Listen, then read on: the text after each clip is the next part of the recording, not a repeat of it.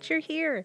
If you've been around since the beginning, it's good to see you. Thanks for coming back. If you're new, welcome. This is a safe space where we talk about pop culture that has no real relevance to anything.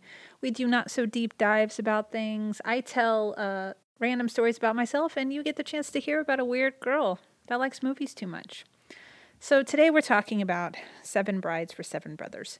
Do you remember Julia?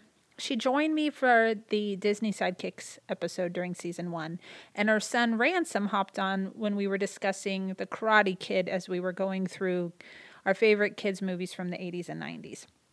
Well, after the musical Superlatives episode with Valerie at the top of the season, I got a message from Julia when I mentioned my distaste for Seven Brides for Seven Brothers. And she said, quote, "You don't like Seven Brides? Yes, it's awful, but it's so fun to watch."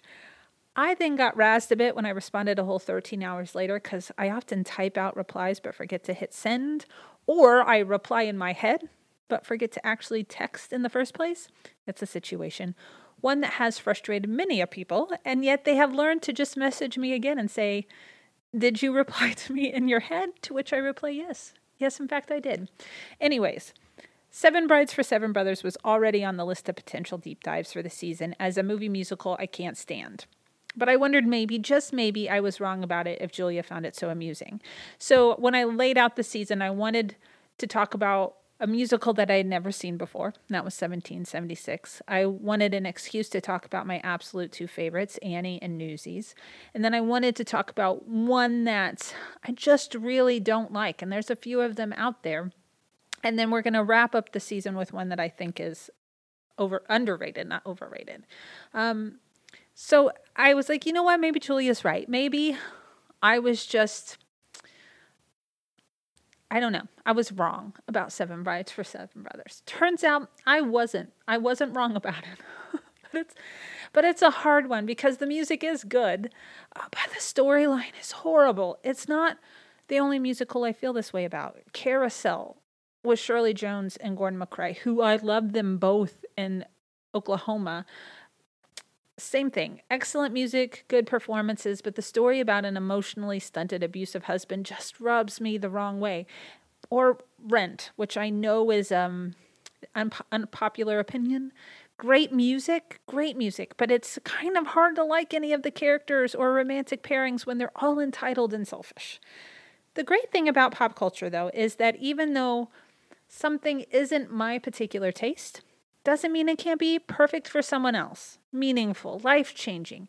There is an audience for every movie, every TV show, every book, no matter how good or bad it is. I mean, just look at the phenomena that was the Twilight series, which is definitely not high literature. That was okay. It spoke to some people despite its own stalkery, gaslighting, abusive relationships.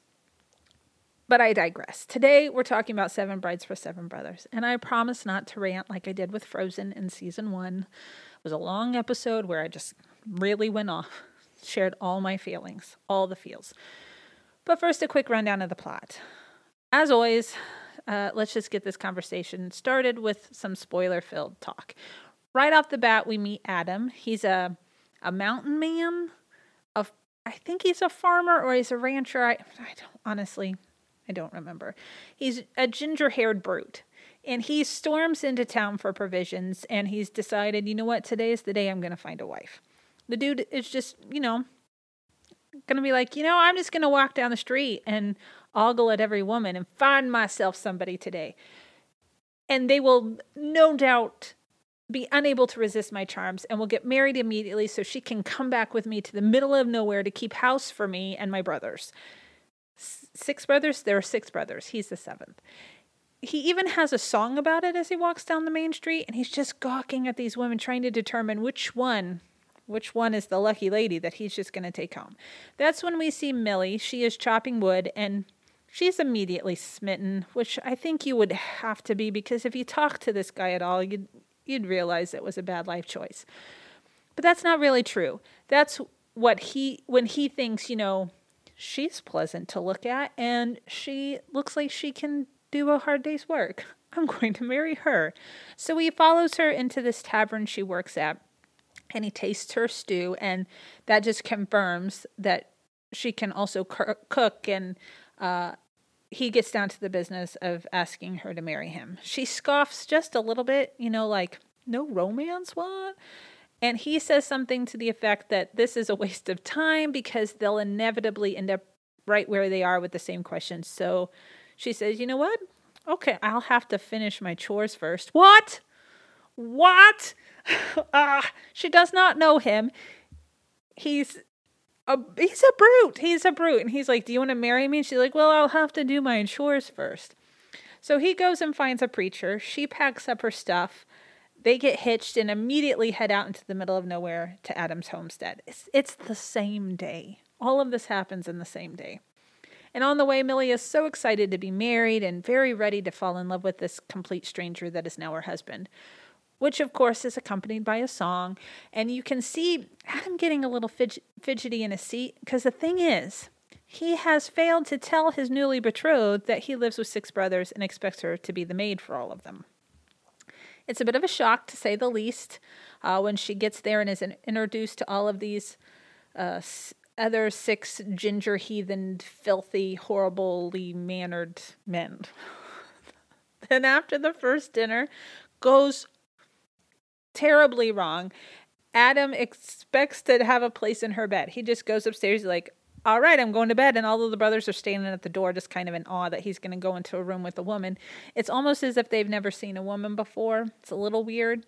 And she's like, what? Nope, I don't think so. You just want a maid, and a maid is entitled to her own sleeping arrangements.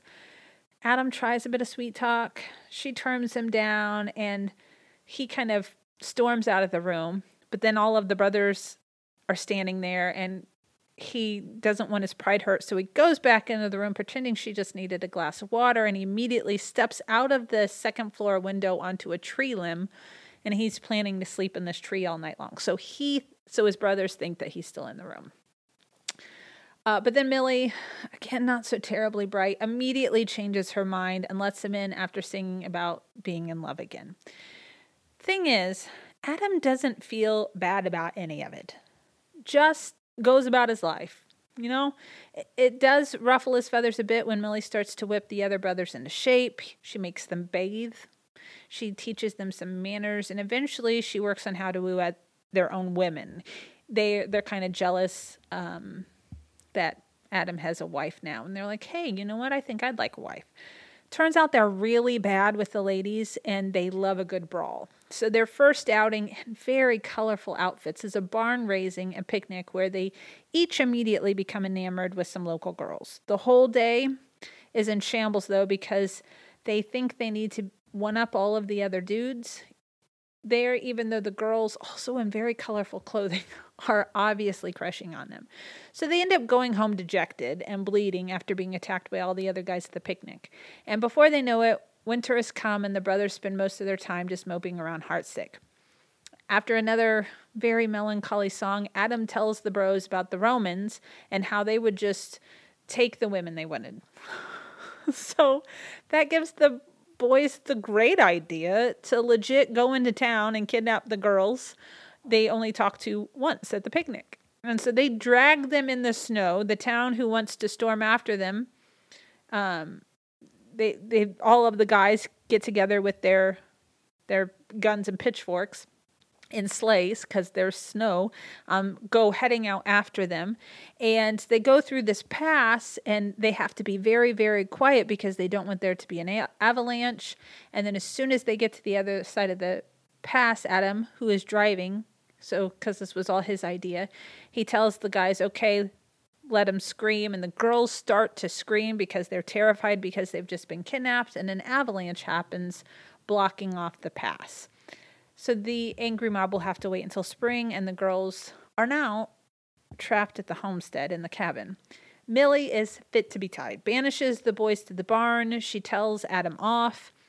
Adam, being the man baby he is, saddles a horse and heads off to the trapping cabin for the winter. The girls, they're stubborn and they're upset at first, kind of ignoring the guys as the guys are trying to come around, even though Millie is forcing the boys to live in the barn. But then they get bored And then they have a healthy dose of Stockholm Syndrome happening, and they're convinced they're in love with the brothers. So Millie finally relents and lets the boys in the house for singing and dancing. And as spring finds its way to the homestead, the girls get to go outside and be charmed out in nature. But there's worry about what will happen when the pass opens back up and the men with pitchforks and guns arrive. Then we find out that all along Millie had been pregnant all through the winter and has had a baby. And the youngest brother, Gideon, who is played by Russ Tamblyn, who played Riff in West Side Story. Don't love him as a ginger. He goes off to the trapping cabin to tell Adam about the baby. He's surprised, having no idea that Millie had been pregnant, but he's still a man baby and refuses to come home. Doesn't even ask if she or the baby is okay. But Gideon does punch him in the face, so that felt good. So as soon as the pass opens up, Adam shows up at the homestead knowing that there's going to be a fight with the townspeople. When he sees the baby, he gets all contemplative, but never says sorry. Finally tells Millie he loves her, and that's just enough for her, despite the fact that he planned the kidnapping of 6 young women and then left her for months because he's a horrible communicator. Sorry, that got testy. The girls then don't want to leave, so they hear the men coming. The men came as soon as the pass opened. They run and hide before their brothers and father show up. There's mass chaos. The townsfolk think the girls are being assaulted as the brothers are looking for the girls. The townsfolk get even more terrified because they hear a baby cry, which then they're afraid that one of the girls had gotten pregnant, but which tells me that these townsfolk don't know anything about babies because not enough time has gone by for any of them to have had one. So then they round everybody up, and in a Spartacus move of sorts, the girls, they're like, who is the mother to this child? And they're all like, I am. So there's nothing left but for the girls to marry the boys. They are wed immediately. The end. Whew. Interesting tidbits about the movie. So MGM considered this a B picture. It had higher aspirations for the more expensive 1954's Brigadoon. For this reason, the studio slashed the budget, forcing director Stanley Donen to use painted backdrops instead of filming on location. That's kind of interesting. For the bride's costumes, designer Walter Plunkett went to the Salvation Army, found old quilts, and turned them into dresses. Oh, I like that little piece of movie history. That's kind of fun. Because there was no way of distinguishing between the brothers from the town suitors, MGM decided to make all of the Ponape brothers redheaded. Their last name is Ponape too. It's spelled Pontipee. I don't know how I feel about that. The avalanche that happened in the past was filmed at Coral Creek Canyon at Sun Valley, Idaho. So that's neat. I guess they were actually on location there. Director Stanley Donen said that producer Jack Cummings originally planned to use existing American folk songs for the film's musical numbers. After months spent searching in vain for the right music, Donen recalled the decision was made to commission an original score, which I think is good. It would have been interesting to have American folk music in it, but I don't know if they could have made it feel as organic. The movie was only shot in 48 days. It's one of the most popular films of 1954. It made MGM a profit in excess of $3 million, a considerable sum at the time, and equivalent to nearly $30 million in today's money. So that's your interesting tidbits about the movie. I feel like I should have felt a little more enthusiastic about that, but I just couldn't. What did the movie get right? I'll give it to the songs. They're not the kind of songs that really get stuck in your head, but I never wanted to fast forward through them. And the fact that there are moments that I love, like in Oklahoma or Singing in the Rain, that I do actually fast forward through, I think that's something. I could see how recognizable folk music could have worked in the movie, but I'm really glad they chose not to do that. What irritated me about the movie, I'm just going to keep this short. I'm not going to go on for minutes and minutes and minutes here. It was toxic masculinity. Poor communication skills. Damsels in distress. Toxic masculinity. Did I already say that? Oh, going to say it one more time. Toxic masculinity. Adam is a horribly selfish, egotistical, arrogant character, and I just did not like him. There was nothing. He tried charm, and it does not work on me, that charm. Oh, it made me so mad. He makes me mad. Final opinion. Why is it worth the rewatch? Honestly, I'm not entirely sure it's worth it. I wonder, though, if the stage production is different. Sometimes theater productions come off a bit more whimsical. So I think perhaps if it was on stage, I would give it a try. Perhaps. But that's it for today. We have one more week of season 3, so I hope you'll join me as we wrap up this conversation with one more list and deepish dive into a movie. I mentioned last episode that we are going to talk about the last 5 years, which I consider to be one of the most underrated movie musicals of the 2000s. And then I'm trying to think. So we'll have another appreciation week. We're going to do a Dolly Parton appreciation week between season 3 and season 4. Season 4 is actually going to be romantic comedies through the decades. So over the course of 5 weeks, 10 episodes, we will talk about a different romantic comedy. Should hit right around Valentine's Day.